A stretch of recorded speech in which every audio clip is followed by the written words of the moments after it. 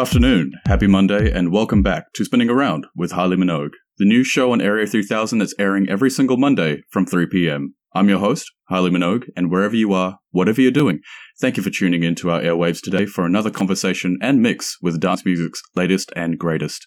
Before we begin, I'd like to pay my respects to the traditional custodians of this land, the Wurundjeri people. Your past, present, and future relationship with the land is acknowledged and shall be respected now and forever. For all the non-mob Victorians out there, if you have a moment, please consider making a donation to pay the rent or the Victorian Aboriginal Legal Service and help the wonderful folks that provide the much-needed resources for our mob today. This week, my guest is a local powerhouse in the scene, whose name is well known for all the right reasons among many of our DJ brethren in Naarm today.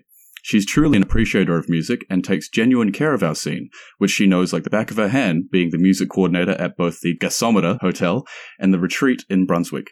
She's also played regularly at many of Melbourne's most beloved venues, such as XC54, Evelyn Hotel, Rooftop Bar, The Toff, Gurns, and even Unz Unz. She's released her new track, Bot Energy, with Love Above Records, which was the opening track to our show today, and it is a wonderful display of all the things she's learnt and loved in music throughout the years. A DJ, producer, drummer, mentor, and stalwart of the city we love, my guest is none other than the New Zealand-born Georgia Farry, aka Baby G. Hey Georgia, welcome to the show. Very kind words, thank you Jay, really appreciate that. No, of course, I do mean every single one. How have things been? What have you been up to recently? Things have been great. It's funny trying to get back into work after a long year of what feels like twiddling my thumbs, even though I know, did a few things. Oh, yeah. But, it's still easing back into all my old processes and trying to find that routine again that's been, a bit of a funny time. It sounds like it's a huge role that you're taking on, especially for two venues at once as well. Yeah, so I'm not the primary booker over at the Retreat, but okay. I do help out with bookings there.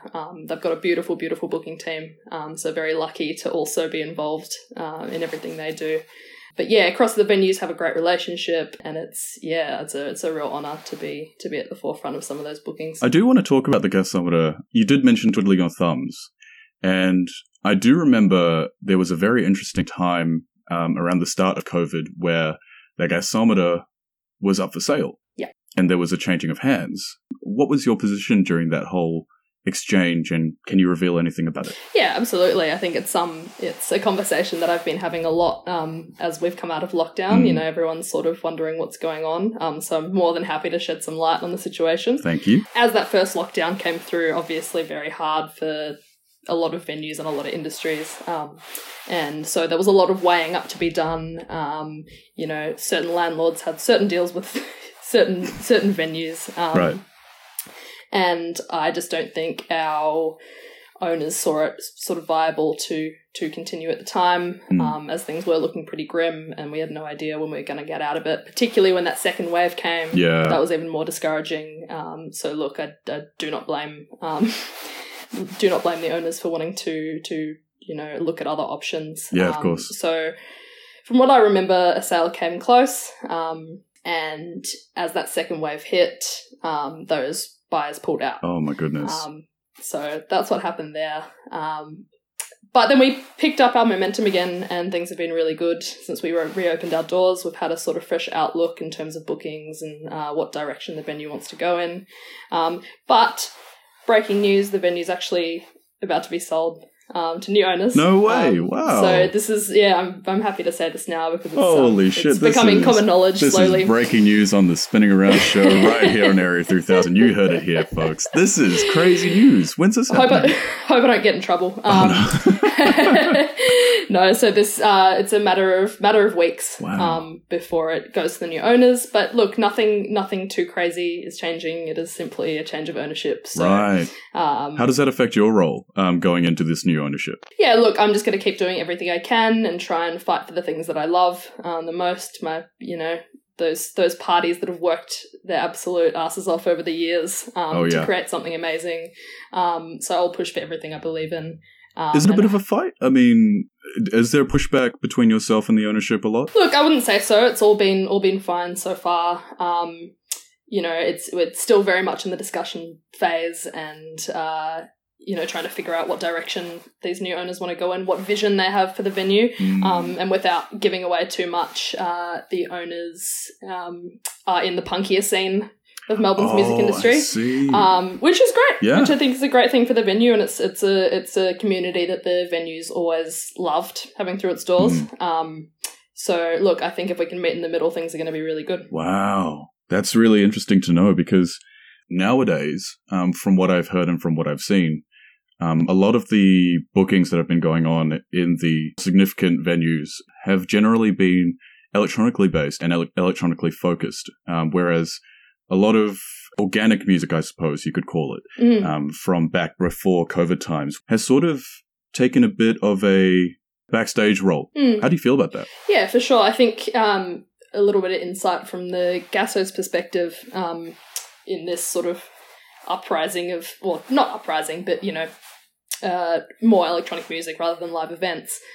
Purely for us, that was because we could get more capacity and more people through the door having a DJ. That actually gave us a little bit of a loophole to have more patrons in the venue. And people would stay for longer. You have more of a turnover of crowd, particularly if you're running free events.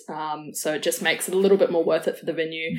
But I got to say, it was a hard time sort of accepting that we weren't going to be able to do as many live events as we could in the past, because, live music is... I love it, just as much as I do DJ events. So, and that's been the thing with the Gasso for a long time, is it's always had a diverse sort of range of genres come through its doors, and so to be sort of more on one side was quite hard. But I do understand other venues sort of moving towards the electronic tip, purely because it means a bit more bar taking for the venue, keeps the lifeblood flowing a little bit longer. I know that you are also a drummer in a band called Tuck Shop. So you do partake in live music yourself as well.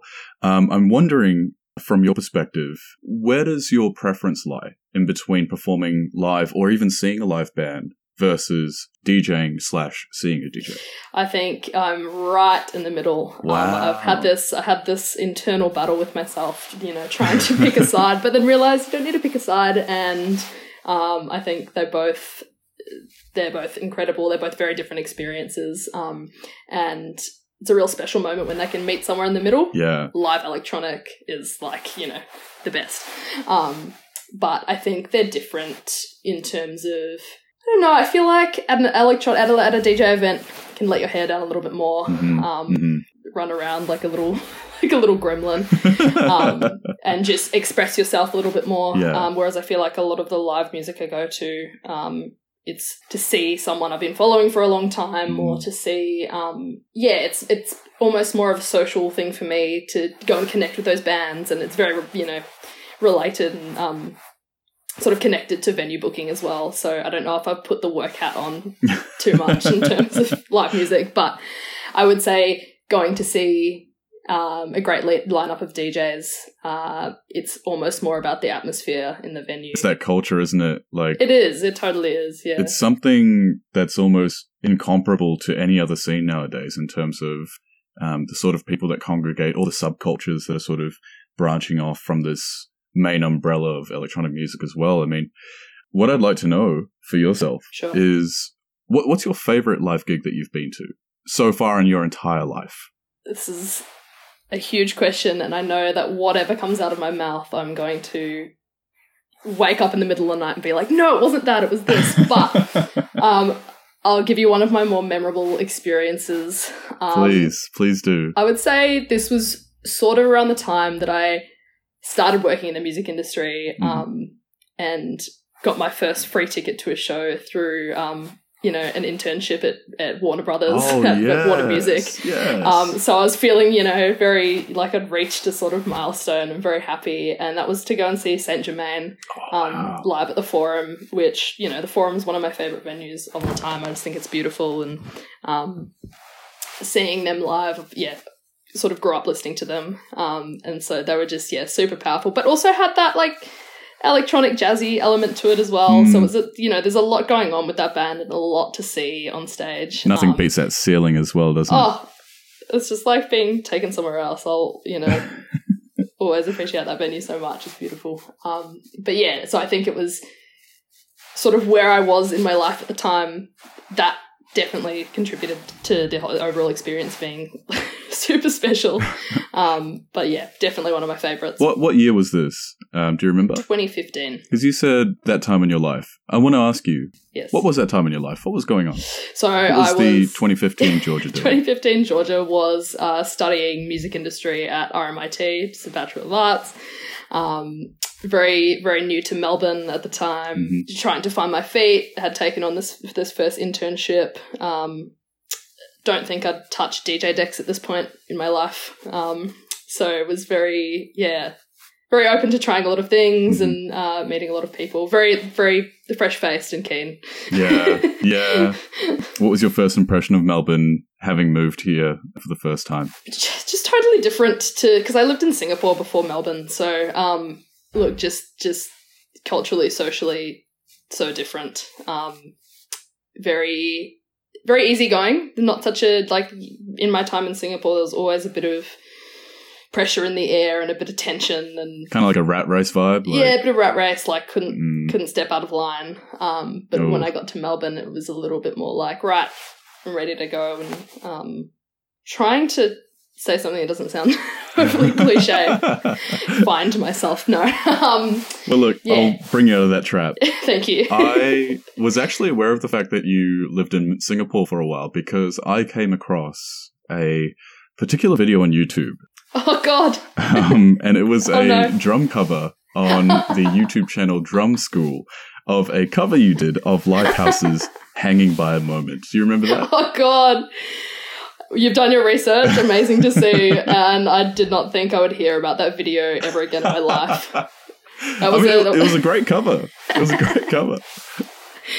That is so funny. Yes, that video was actually very special to me. I was, just sort of picking up the drums, and my drum teacher came to me and said, look, I want to record a video. And I was like, oh, cool. Like, I had no idea about recording drums or, audio equipment. And I was just like, this is the coolest thing ever. And sent it around to all my friends at school. And was actually really interested in the whole idea of, like, drum covers. Yes. Which, if you've done your research, you might find. Georgia Ariana, another channel full of drum cover greatness with covers of AWOL Nation's Sail, Coldplay's Clocks. Man, that's just a fucking throwback to the past. Thank you so much for blessing us with that. I don't think I've felt so exposed in my life, but I love it, and someone needed to say something at some point. Yeah, when you look back on it, how do you feel when you watch those videos? Do you still watch those videos? And I honestly, I don't even remember my password for my YouTube channel. So if that probably says it all. That is a little chestnut that, I have not revisited in a number of years. Well, maybe this is something that you remember from your YouTube days. I actually had to look through some of the comments because I myself am a drummer. And throughout the years, I have seen on a lot of YouTube videos with female drum covers especially, a lot of weird comments. A lot of weird comments, correct. Calling you, when I assumed that you were underage at the time, sexy. Yes. You were also labelled a bad drummer. Yep. Many times as well. How do you remember sort of tackling those comments or even taking them on as feedback? And what do you think about those comments looking back on them now? I think being young and, having uploaded my first videos to YouTube, which my family would always play constantly. Like, I'd go back to New Zealand and they'd have it, like, hooked up to their flat screen, like, just playing all these covers on loop. I think I was back then happy to get any comments, which is a terrible thing, looking back. So you saw the sexy comments and you were like, yeah, I'm sexy. Sexy comments. I was like, yeah, damn straight. It's a little, definitely weird. 15 years old, but my ego was still pumped in some way. I think someone asked me to marry them via YouTube comments. So that was, so special. Lucky I see you turn them down, of course. Turn them down. Simply didn't engage. I don't think I ever engaged with any comments. But then you'd get a couple that were like, oh, tighten your ride cymbal, or, learn how to hit harder. And I was just like, I was like, even 15-year-old me was like, fuck off. Yeah. Don't talk to me like that. And I think see those, I just had no time for that. Oh, good. I love taking on feedback, but I think those sort of comments, I was just like, oh, shut up. Was that the first time that you were exposed to criticism in any musical venture? Apart from my mum, yeah. Oh, no, tell me about your mum. I want to hear this. No, I shouldn't say that. Mum is so supportive all the time. But just one of those mothers who is never afraid to be honest and give me feedback along the way. Good, great. Do you have a close relationship with your mother? Do you like her? Very close, very close. She actually, her and my dad came to visit 2 weeks ago. Nice. From New Zealand, which was very special. I hadn't seen them in about a year and a half, so it was, it was very special. They would have had to isolate and everything. They didn't, purely because they would go on their way up to Singapore. So, they had it was just as Auckland turned green, and they got on the next flight pretty much and came to see me. Oh, nice. Which was so weird, and I didn't believe it until they were actually here, you know? I was like, something's going to happen. Something has to happen. Yeah. But no, they arrived at Tullamarine, cried my eyes out. It was a beautiful, beautiful occasion. And then we just ate for 5 days straight. Ate and drank. What are the go-to places to take your parents when they come over? They they eat a lot of different Asian cuisines in Singapore, so I always like to take them to just a nice pub when they're a nice cozy pub when they come down to Australia. Nice. But look, Marquee of Lawn, always a favourite. Beautiful meals, beautiful wine. So I'm based in Collingwood, so plenty of options around here. Have they ever watched you DJ? One time when my dad was visiting through Melbourne, we went out for dinner, and I said, "Look, Dad, this is I think one of my first." I'd say in my first 5 gigs ever, it was at Carlton Club.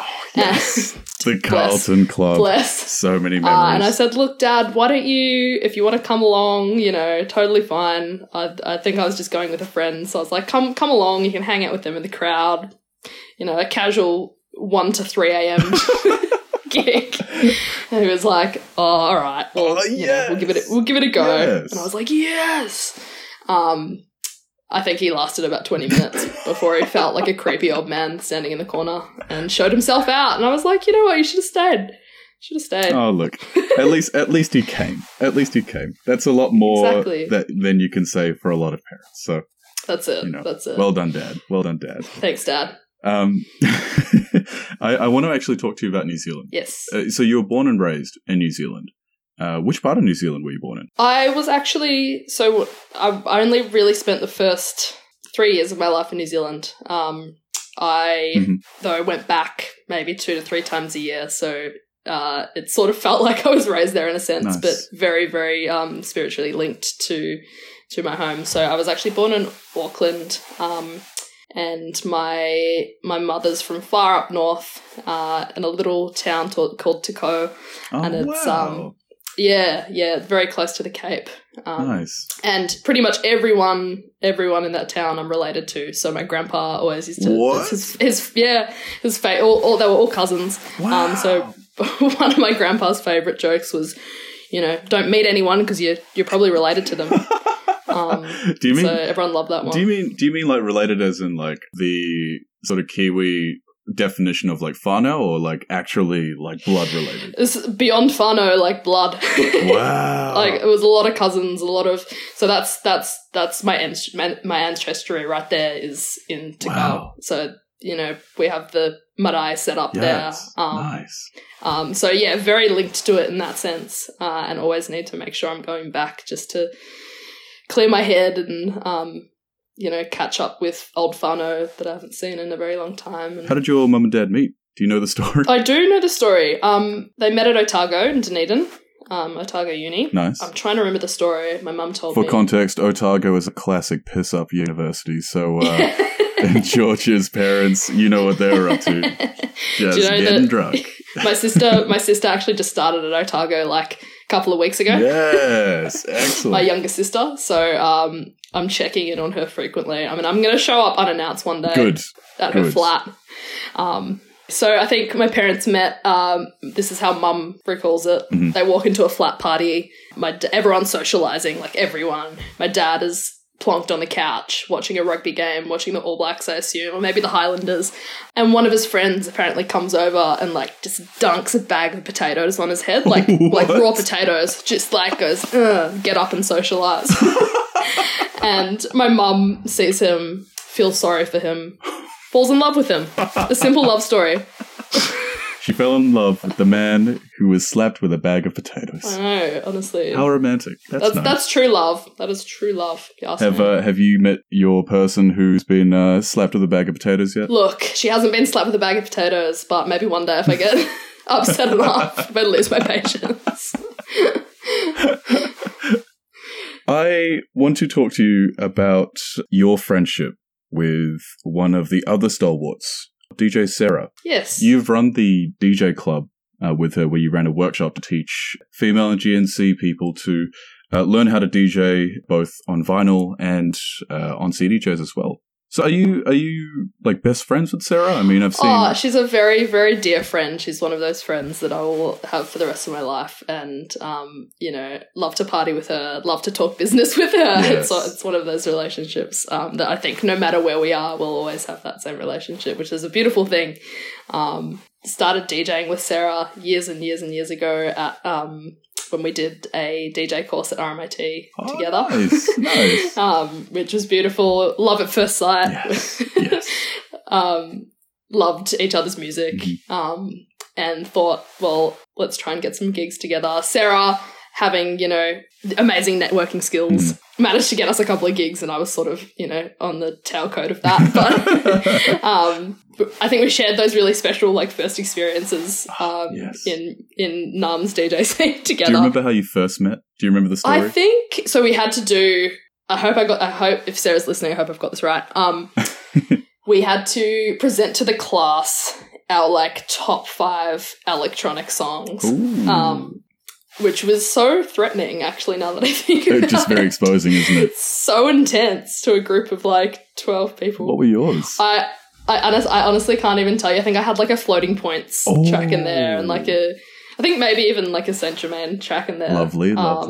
Nice. But I'll never forget someone in the class pulling out 212 by Azealia Banks. And I was like, oh my God, you're my favourite. You can't hate on that. That's classic stuff. That's classic. And my favourite part was... as that person played that song. Like, they played the whole song. And the class was just, like, the whole song. And we were all just, like, sitting there in, like, a light, sterile lit room at RMIT. Just trying to be very respectable when inside you just want to get up and just wreck the room. At, like, 11:30 a.m. on a Tuesday. So that was one of the special moments, from that course. But then I remember Sarah coming up to me afterwards and being like, "Oh, loved your songs." And I think I don't know, been sick for her presentation or something like that. I can't remember.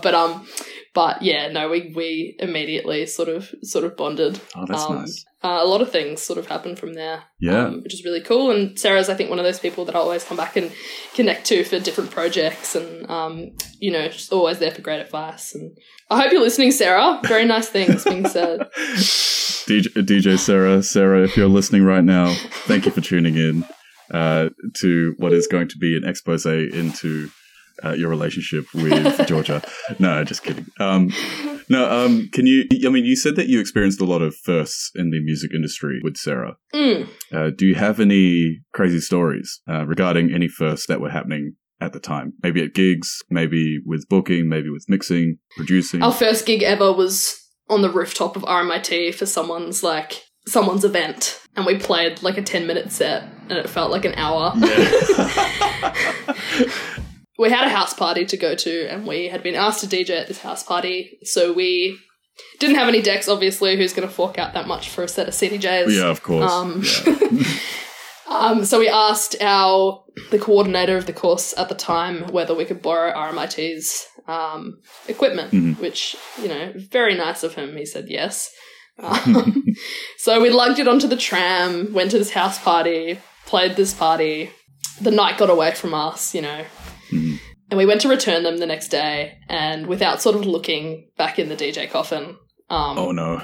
Screwed everything on, got back on the tram, took it to uni. And then we just get an email from Ed Montano, who was running this course at the time. And he just wrote a one-liner email. And he just said, "What the fuck? There is glitter. There is glitter all through these decks. Yes. Please bring a vacuum cleaner to uni and vacuum them out." Oh my god. And then I think Sarah took that one. Bless her. I mean, look, that glitter is never getting out of those decks. She hopped on the tram with a vacuum cleaner straight to uni, and we were all good after that. Wow. Yeah, okay. So that was definitely a story to tell. What do you think about the affordability of CDJs? Because we were touching on that just before. Even secondhand, right, can go for anywhere between, $3,000 to $6,000.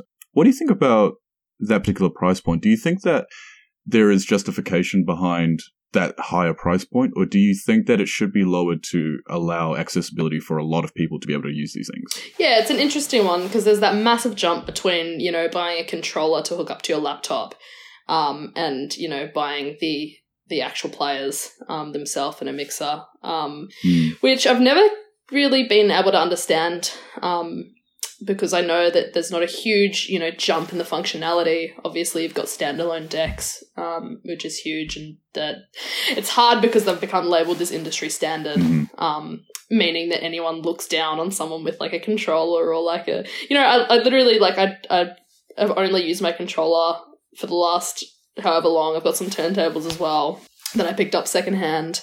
And it has been absolutely fine. So when we started doing this DJ course, when we started running DJ Club, the first thing we said was just like, don't fork out. You don't need to. I mean, every venue has them, I guess. Every venue has them, but they've got them there for you. So just, make sure you know how to use them and you'll be fine. Exactly, yeah. But in terms of practice and recording mixes, you really, really don't need much. Like, I'm a big fan of having a pretty lo-fi setup where I can. And I actually just bought some XDJ RX2s, I think they're called. Lovely. How have you been finding them? They're great. They're literally fine. You can plug USB straight into them. It's very standalone. You can take them to parties. Nice. And they're pretty reasonably priced. It's a nice compromise between an actual full CDJ setup with a controller setup, I suppose. Yeah, totally. It's somewhere sort of meeting in the middle, which is something I've been looking for a really long time, is that sort of middle ground. Because even though I, felt this pressure to buy CDJs for so long because I was, starting to move a little bit,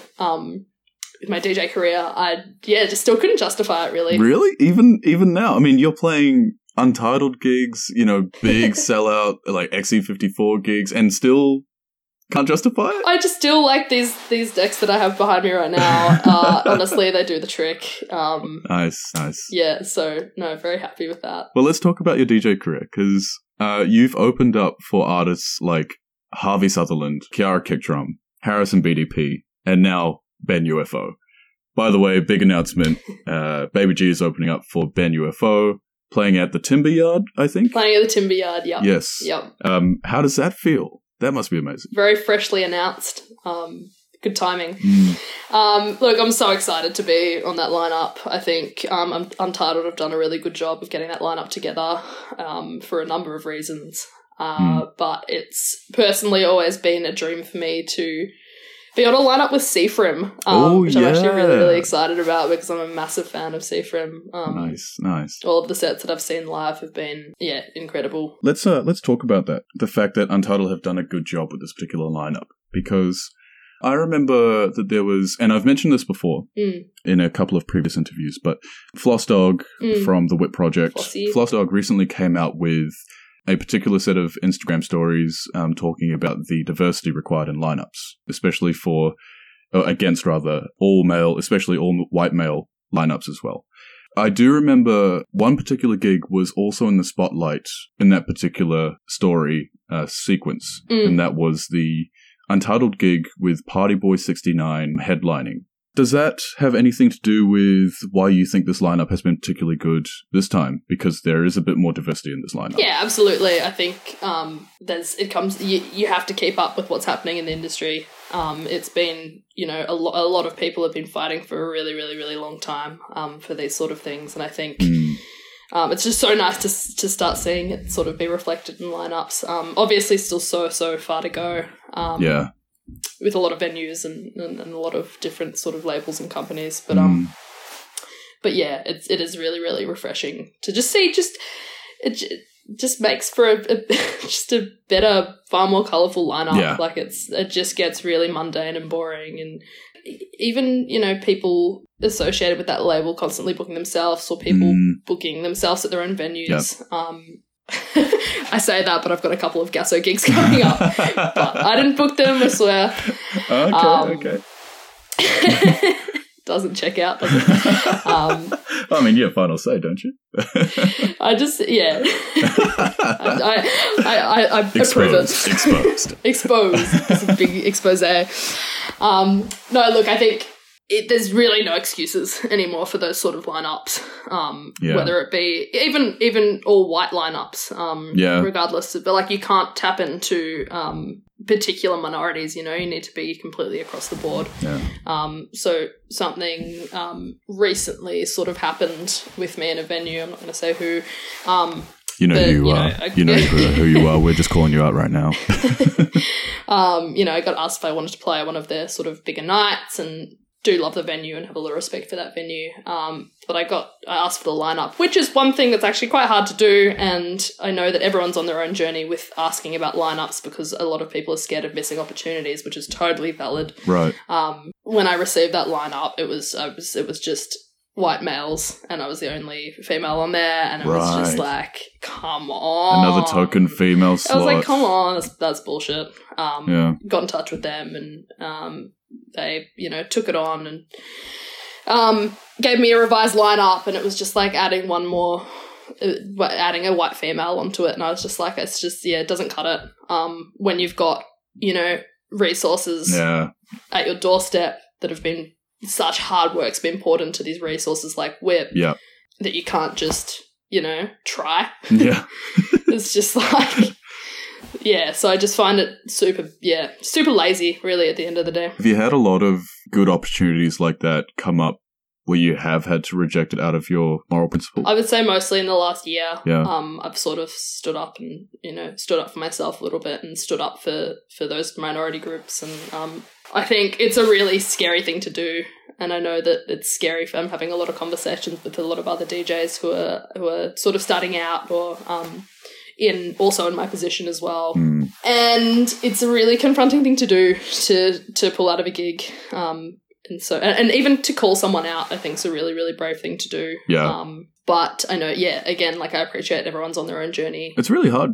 At the end of the day, like, artists have the least say in a lot of these things. Yeah, they really do. I think it really comes down to a booker or whoever is approving that and ticking it off, like, really needs to stand up and say something. I don't, you know, it's amazing when artists do stand up, but I think that's a huge weight on their shoulders when that should have been dealt with prior to. So it's a lot of work to go. And being a booker yourself, I'm assuming that you have some intel on other bookers in the scene as well. Who are your favourites? Who do you think is doing a really good job? Look, I work with Juliet at The Retreat, who also does Grampians Music Festival. And she is, just incredible. I think she's one of the most amazing bookers. Just very on top of it, very good listener. Nice. So shout outs to you, Juliet, and putting up with me over the last year.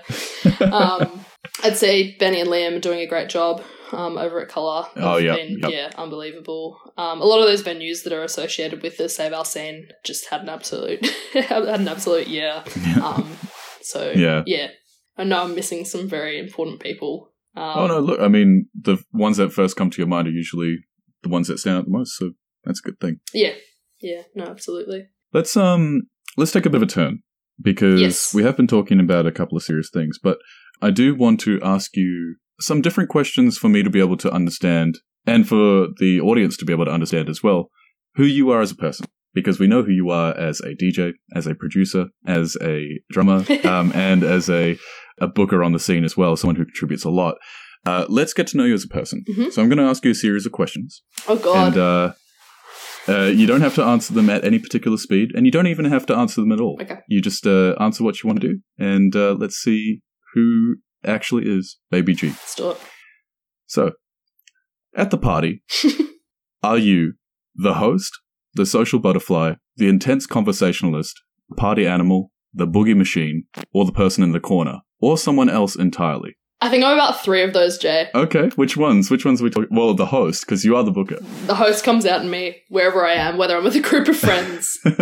Make those decisions to, do whatever we're doing. Yep, great. What was it? The boogie machine. The boogie machine, always. Yes. Always. Can't resist. But weirdly, at the same time, I'll be in the corner of the room. What are you doing in the corner? What? Having a chat. I'd say this is my ADHD, like being in 3 places mentally at once. What's the longest you've boogied? Do you remember which festival, which club you were at for the longest boogie you've ever been locked into? My mind instantly goes Revolver because of course that's definitely been the longest, but I know there's others. I would say at Lounge, actually. Oh, Lounge. Probably one of their Lucid parties. Yes. Yeah. Man, I haven't heard that name in ages. I know. Rip. Man. Do you remember the Mercat as well? Do you remember those times? Yes. R.I.P. Hugs and Kisses. Hugs and Kiss. Oh my God. R.I.P. Hugs and Kisses. So many good venues. They've just got to waste to high-rise developments. I know. Terrifying stuff. Oh, well. Good answer. Second question. What song has significantly impacted or even changed the course of your life? 212. Azealia Banks. Honestly. Really? Okay, so Azealia Banks, right? Right. A problematic fave. Like, a queer icon. Yes. An icon in the queer community that we love to hate. But I would say some of my best times have been when that's been played at, whether it be like a queer club or like at home with friends or just like in the car with my partner. Like it's just one of those like songs that just like triggers you to just like, I don't know. Just go wild. Just go just like brings the crazy out in me. How do you feel about Azealia being problematic? How do you reconcile that? Enjoying her music. Oh, you can't. you actually, this is the thing. It's always, it's such a dilemma playing it. It's just like, it hits so hard, but like some of the shit that has come out of her mouth that she can never take back is just, but it's like a bit of a gag in the queer community, I feel as well. Yeah. So I don't know, I guess that's how you sort of move. Not that you'll ever move past it, but look, well, I don't know. Do you think it's a guilty pleasure, or do you think it's one that you have to wear on your sleeve, rather? I think I'd like to think it's a guilty pleasure, but like I play it all the time. At the club, I'll be like, don't play it, play it. Don't do it. I remember I did hear it in your Triple J mix-up mix. Oh, well, there you go. See? Just couldn't resist. Always find its way back home. Excellent. Okay, good answer. Terrible answer. I regret answering. Okay. Number 3. If you were a character in a movie, book, or television show, what genre would you live in? Are you a comedy person, action person, horror person, maybe even dramedy? I would say I'm a horror person. Ooh. I'd like to say I'm a horror person, but, can't watch one by myself. So... Which horror movie spooked you out the most in your life? I remember watching... Oh, okay. All right. Hereditary. Oh, that is a good one. Yes. So that really shook me. I think I was at the Sun Theatre in Yarraville. Oh, nice. Watching that with my partner and my best friend. And there was this person who, like, threw their popcorn over their shoulder, sort of opposite us. It was actually really, really scary. It was one of those... I like to say I enjoy horror movies and then, you never really get too much out of them. But this one I left and I was like, oh my God. You're pretty shook. I am shook. Yeah. I'm shook in, like, the best way, but, like, can't sleep tonight sort of thing. The scenes where someone is plastered on the ceiling, like in the corner, that freaks me out. I was just shitting myself. And Toni Collette. I'm sorry, but she deserved all the awards in the world for that shit. It. Absolutely. Yeah, something like that. Great choice. What do you get the most compliments about? Trying to think of the most honest answer here. No, please do. I'm trying to... I get compliments on my eyes sometimes for them being big, but I'm not going to say that. So we won't say that. No, I'd say no, that's nice. That's having nice big eyes is nice. Struggle with these ones. I'm really interested to hear this. I've got to say, compliments freak me out. Oh, really? They make me feel so weird. Do you struggle to receive them? I struggle to receive them. Wow. I struggle. They make me just like curl up into a little ball. Ooh. I don't know. It could be a deep-rooted thing. Do you just not believe like what they're saying about you? Is that something that you Yeah, with? totally. Especially if they're nice, like very imposter syndrome-y, a terrible thing. No way, have, imposter syndrome. I guess that's something that's really common with us. Yeah. Even when someone, says great set, I'm like, oh, thanks. Like I'm totally like, it's so bad. It's something I'm actually really trying to work on at the moment is receiving things like that better. How are you tackling it? Because I used to be a lot worse with this in terms of like receiving compliments. Because if we're going to get real here, yes, me and Georgia spitting on the mic. If we're going to get real, I have a horrible sense of self in the sense that like I don't see myself in a positive light the majority of the time. Mm-hmm. And so when I receive compliments on things, it goes one of two ways. Either I let that get to my head, and I become this inflated egomaniac monster, or I can't receive it simply because I keep thinking to myself, that couldn't be true. Like, there's no way that set could have been great, or that this particular thing I did is good, or this particular trait about me is nice. You know what I mean? Like, do you sort of feel one way or the other? Or? Yeah, no, absolutely. Everything you just said absolutely resonates with me. I think totally being like, no, that's not true. And I think it all comes from a place of just like, yeah, not loving yourself enough, which is, something that is a valid feeling, I feel. Yeah. And, something that I'm definitely working on. But, it's getting to the point where I'm going to have to start being okay with, nice words. It's the hardest part. The hardest part, loving yourself. No, absolutely. We're going to get there. We just got to believe. I'm trying to think of something else that... okay, people always say I smell nice. I don't know. Oh, that's nice. That's a compliment. Do you wear a particular perfume, or is it just your natural scent? Look, been on that Aesop lately, so I've got to say. Yes. So luxury. Sounds so wanky, but no, that's cool. You know what? You got to stay fresh. You got to stay fresh. That's right. What particular fragrances do you go for at Aesop? Look, I'm loyal to Marrakesh. Chef's kiss. I wouldn't even say it's a, perfume. I feel like I just spray it in my room. Yep. Like, it helps me go to sleep. It has those... So I just spray it on me and make myself feel better, pretty much. Do you have a bedtime ritual? Something like there are particular things that you need to do, and if you don't do them, you can't have a good night's sleep? One thing I hate is always need to do a little late night scroll. Oh. Or Google all of the questions that I had in my head for that day. That's deadly. I go down so many holes, I can't tell you. Like, the other night I had to get up early for something, a very important something, and I spent the better side of 2 hours researching, reading up all about Stevie Nicks' cocaine addiction. I went so deep. What can you tell us about Stevie's cocaine addiction? I have nothing to show for it. I know that she started getting some cosmetic sort of wear on her nose, and I was like, ooh. The septum's disappearing. Whoops. But look, I wish I had some more valuable insights here, but it was purely a waste of time. So that's a shame. Would have liked to have had a bit of trivia on that. Okay. Now, question number 5. What's one thing you've made that you're most proud of? Finally getting a song done. Yes. I know it seems like a very obvious, but that was a real journey to get that one out there for me. Why is that? I'd been sort of producing or writing music for a really long time before. Not a really long time, like a couple of years. And doing little projects for friends that were composing for their films or nice.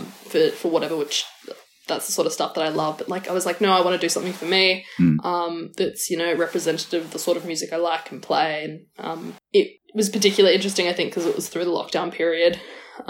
Bless Ingrid for, from Love Above for for pushing me along. Yeah. Because it's really hard to be with a piece of music for so long and just let it sit there without touching it. And yeah, it can go either way. And I ended up tampering with it a little bit, and it went in a better way. So I'm very happy about that.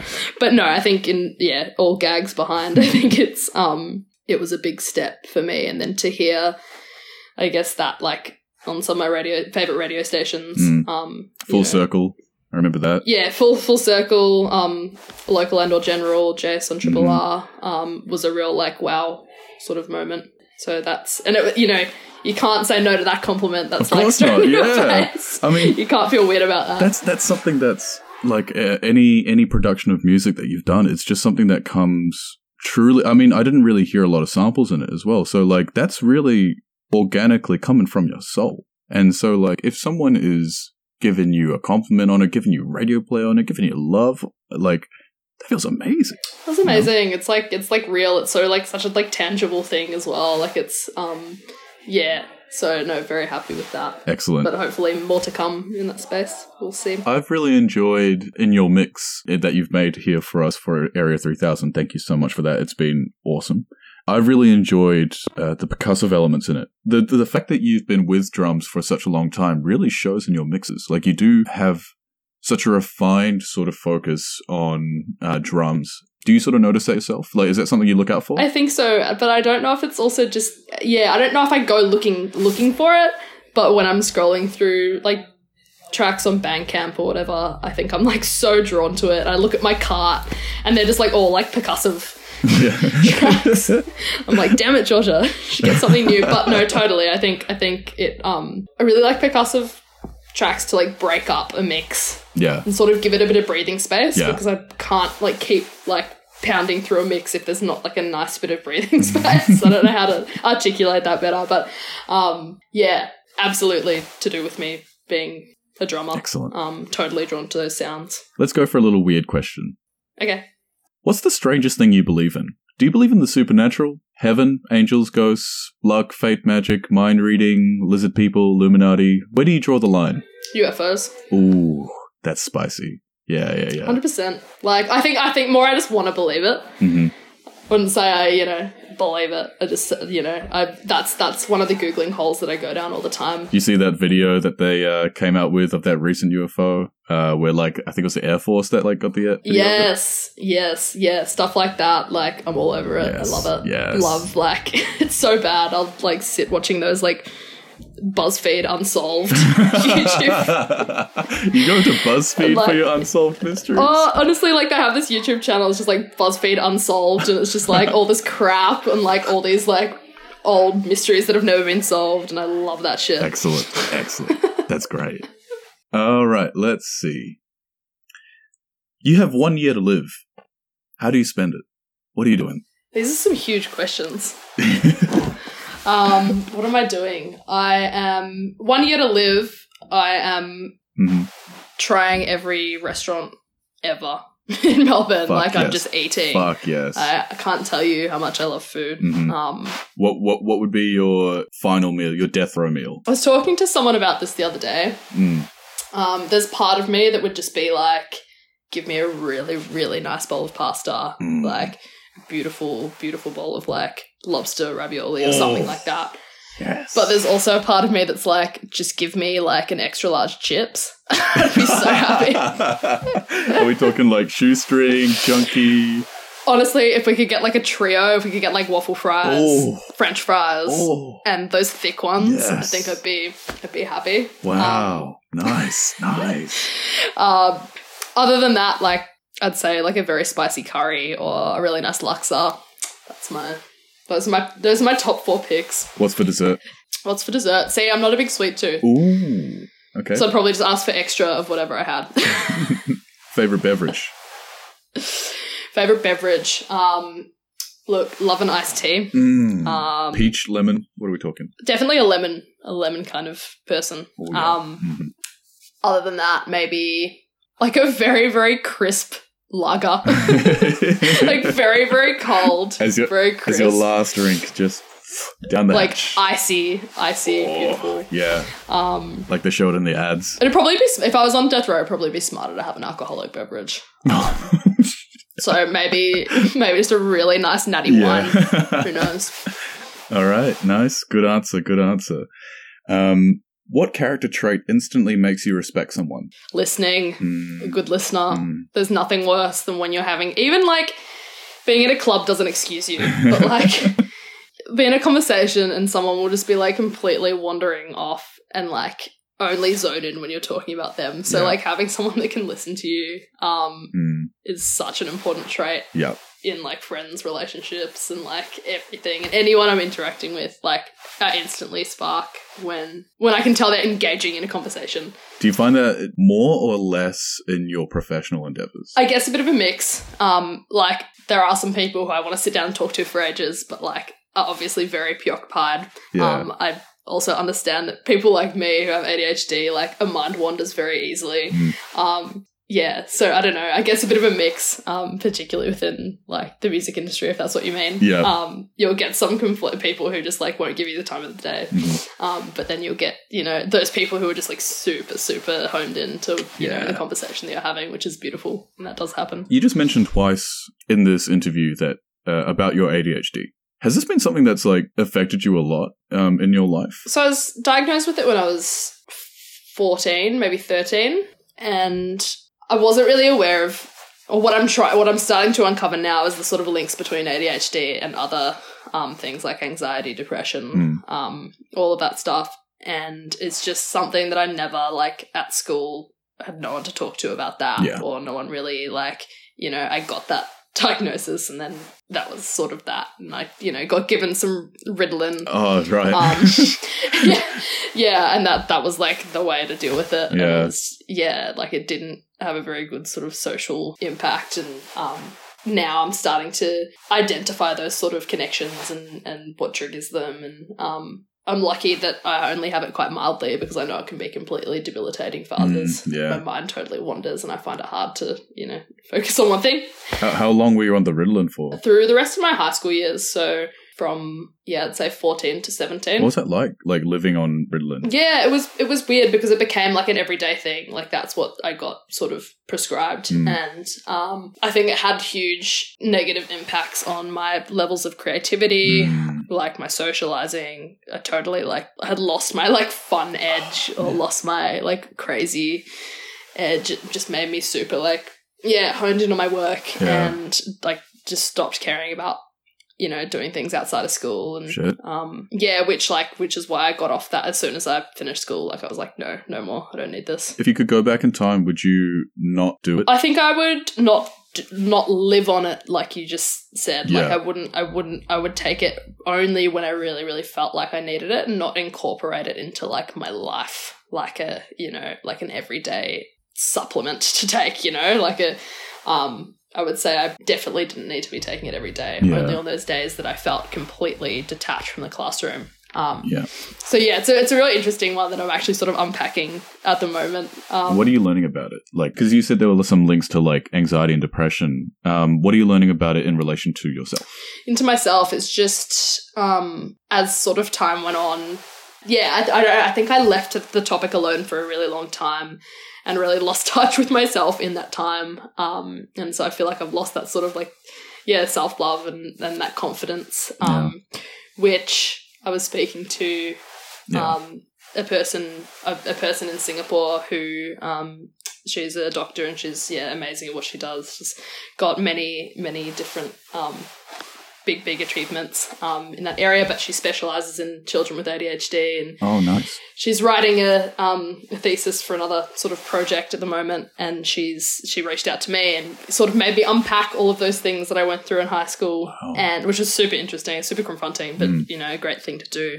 And I knew it was going towards bringing that education into school systems and whatnot in Singapore. So definitely for a good cause as well. Is that like revisiting trauma almost? Almost, yeah. I don't know. Trauma's a big word, but I would say definitely I unpacked some things that I had packed very deeply away, yes. Which is, totally fine. totally fine. Like, it didn't, trigger me in any sense, Okay. but I think it made me very conscious that I should be taking actions to look after that now. Yeah. So it was a very real eye-opener in that sense. And I think when you're working in the music industry as well, you're dealing with a lot of curveballs all the time and a lot of inconsistencies. And like, as an example, my sort of setup at the moment is I can work from home when I sort of feel and go on when I feel. So there's that lack of structure and routine that I think I so desperately need, that you sort of get lost mentally. No, so thank you for divulging me in that, because it's I've never really actually asked anybody what it's like to live with ADHD, so it's actually really interesting to hear that. Yeah, it would be interesting to see what happens in the next few years or next couple of decades, I guess, in terms of the awareness around it. Yeah. And, just having more support and more resources available. Yeah. Because it's often kicked off into this sort of pile of, Just throw some Ritalin at it and the kid will be fine. Yeah, literally, like just medicate them. They'll be fine. It's a pretty archaic way of thinking. But yeah. What's something you've done, felt, or seen that you wish you could experience again for the very first time? I'd say Pitch Music Festival was a very special one. Very, very special one. Which year? This was last year. So right before COVID. It was actually my last gig before COVID hit. The Last Hurrah. The Last Hurrah, which was very special. But no one knew it. Like, no one had any idea. And COVID was just like creeping up, like, haha. Well, I mean, it was well spent, because I'd gotten reviews from other people that it was most likely one of, if not the best pitch out of all the ones they've run so far. Yeah, for sure. I definitely heard that as well. I actually hadn't been to a pitch before that. I wish I had been. But being surrounded by the artists on that lineup and like playing before Birdie, one of my favorites, and playing before like Memphis LK, who was that really hit that live satisfaction for me. It was so special, and having my partner there, and it was just a very like beautiful environment to be in, and you just felt very safe. Yeah, it was a great time, which I wish and I hope I can relive at some point. What does your partner do when they're watching you on stage? Dancing or like just screaming? Like what's happening? Taking videos? A lot of videos at my request. Yes. Support. Yes. No. Yes. I feel like I asked for her to come to a lot of shows, and I know that she has to get up early in the morning sometimes for a speech pathology job. So I do feel bad sometimes dragging her out to gigs, but she always ends up having a good time, and she'll never admit it, but she always has a really good time. And so I think also to watch her enjoying herself so much at Pitch, hanging out with some of our favourite artists, that made me even happier in turn. I was like, haha, you're having a good time. How do you support her in whatever she does with her life? I think just being there. I think one thing that's really that we've got in common is that family is like number one. Yes. So her background is Chilean and Italian, and mine being Maldi and Lebanese. Like, it's very like big, like big family ties. So I think being just like spending time together and making that time is super important, and coming home at the end of the night and just hanging out all day, watching movies the next day, doing things for each other's family, being there for each other's family. Christmas must be amazing for you guys, because you've got Maldi food, Lebanese food, Chilean food, Italian food. You got everything. Honestly, yes. And her family have been kind enough to sort of take me in for the last little while while, I haven't been able to see my family. And I gotta say, can't complain about the food at all. It's always incredible. It's better than a restaurant. Oh, yes. I'm such a nice. Very jealous. That is amazing. There's always a spread on the table. All right, let's wrap it up with the last question, and then I'll let you go. I won't torture you with my questions anymore. No. Baby G, Georgia, what do you love most about yourself? We were talking a lot about self-love, and we've been struggling with it, both you and I. But there's got to be something. There's got to be something in there. There's got to be something that we truly do see in ourselves. What is it? I think you should go first. Oh, okay. All right. So, what do I love most about myself? It's actually the thing that I hate most about myself as well. Mm-hmm. And it's my passion, in the sense that if there is something that I am interested in or that I love, I will go very hard at it. And the issue is that it's great because for me, that means that I work on that thing relentlessly and I learn everything about it and I try and become at the very least, the best version of myself within that particular sphere of whatever it is that I am passionate about. For example, music. Like, I have loved this thing forever. But the thing that I hate about it as well is that it kind of makes me blind to things in the sense that, like, I will prioritize this particular thing that I'm passionate about over other things, or that it will potentially damage my relationships with people because it's something that I'm just so focused in on. Totally. And that I can't give someone that most likely deserves all my love and attention the time of day. Yeah. And that's ruining for me. And it's something that I've sort of been like trying to balance. Because I do really love that part of myself, even if it is damaging at times, but it's going to be a lifelong battle. Yes, it will be. It's not something that's fixed overnight, No. So that's what I love most about myself. Yeah, that's amazing. I can absolutely relate with that. For sure. It's just that constant, like, it is a battle. It's an internal battle that you're always going to be fighting. Yeah. But it's not necessarily a bad thing. No, that's true. That's true. I would say it's funny how I said my favorite trait about someone was being a good listener, but I think like that's what I like about myself. Is that which is also, it's hard because I'm a good listener.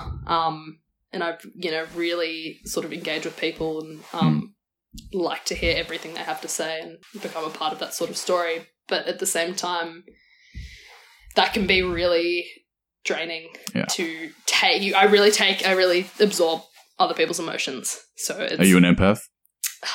I'm a Pisces, so yes. Yeah. I carry the weight on my shoulders.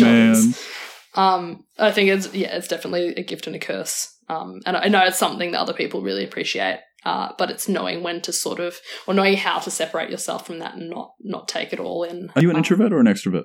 See, this is what I'm trying to figure out. I think I am more of an introvert than I thought I was. I thought I was far more an extrovert. Right. And as time went on, particularly through COVID, I was like, oh shit, no. No. I think I'm far more introverted than I thought I was. I really like my quiet time, and I know that's not exactly what being introverted means, but it's definitely one of the things that I think I've started liking being by myself a little bit more and being in my own head. Not all the time, obviously, but learning to be more comfortable in my own company. And I think as I begin to sort of accept that, I think I am a little bit more introverted than I thought I was. Does your partner, does she at least give you a bit of a relief from all that weight that you carry? Absolutely, Even if it's a little bit? Yeah, absolutely. She knows exactly what to say to take that stress away, which is a really, really beautiful thing. Nice. I'm very lucky to have that. Has, a Capricorn, so very, very logistic, very grounded. Yeah, very grounded, very literal. Gotta love the earth signs. Gotta love them. Yeah, love them. Brutal, but we love them. So exactly what I need. Yeah, totally. Oh, good.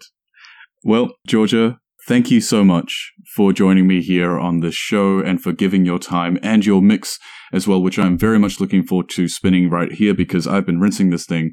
And I say this for all of my guests, but no, truly, I do always do this. I have been rinsing this mix on my drives to work, in and out, and I have been very much enjoying it, especially that first half with all that percussion. Oh, thank you so much. Very kind. Thank you so much for making that. And thank you also for coming onto the show. I hope you've enjoyed yourself. Absolutely have. You've made it very, very comfortable and a very safe space to talk. And I love what you're doing. And really appreciate it. Excellent. Thank you so much. And for all the listeners out there, if you haven't heard Baby G's release with Love Above Records, Bot Energy, please do. I implore you. It is a wonderful track that I think will go very well in a lot of your sets coming up this winter period. Also, be sure to check out her mixes that are currently up on her SoundCloud, especially her Triple J mix-up, because god damn, that is a heater. Thank you so much once again.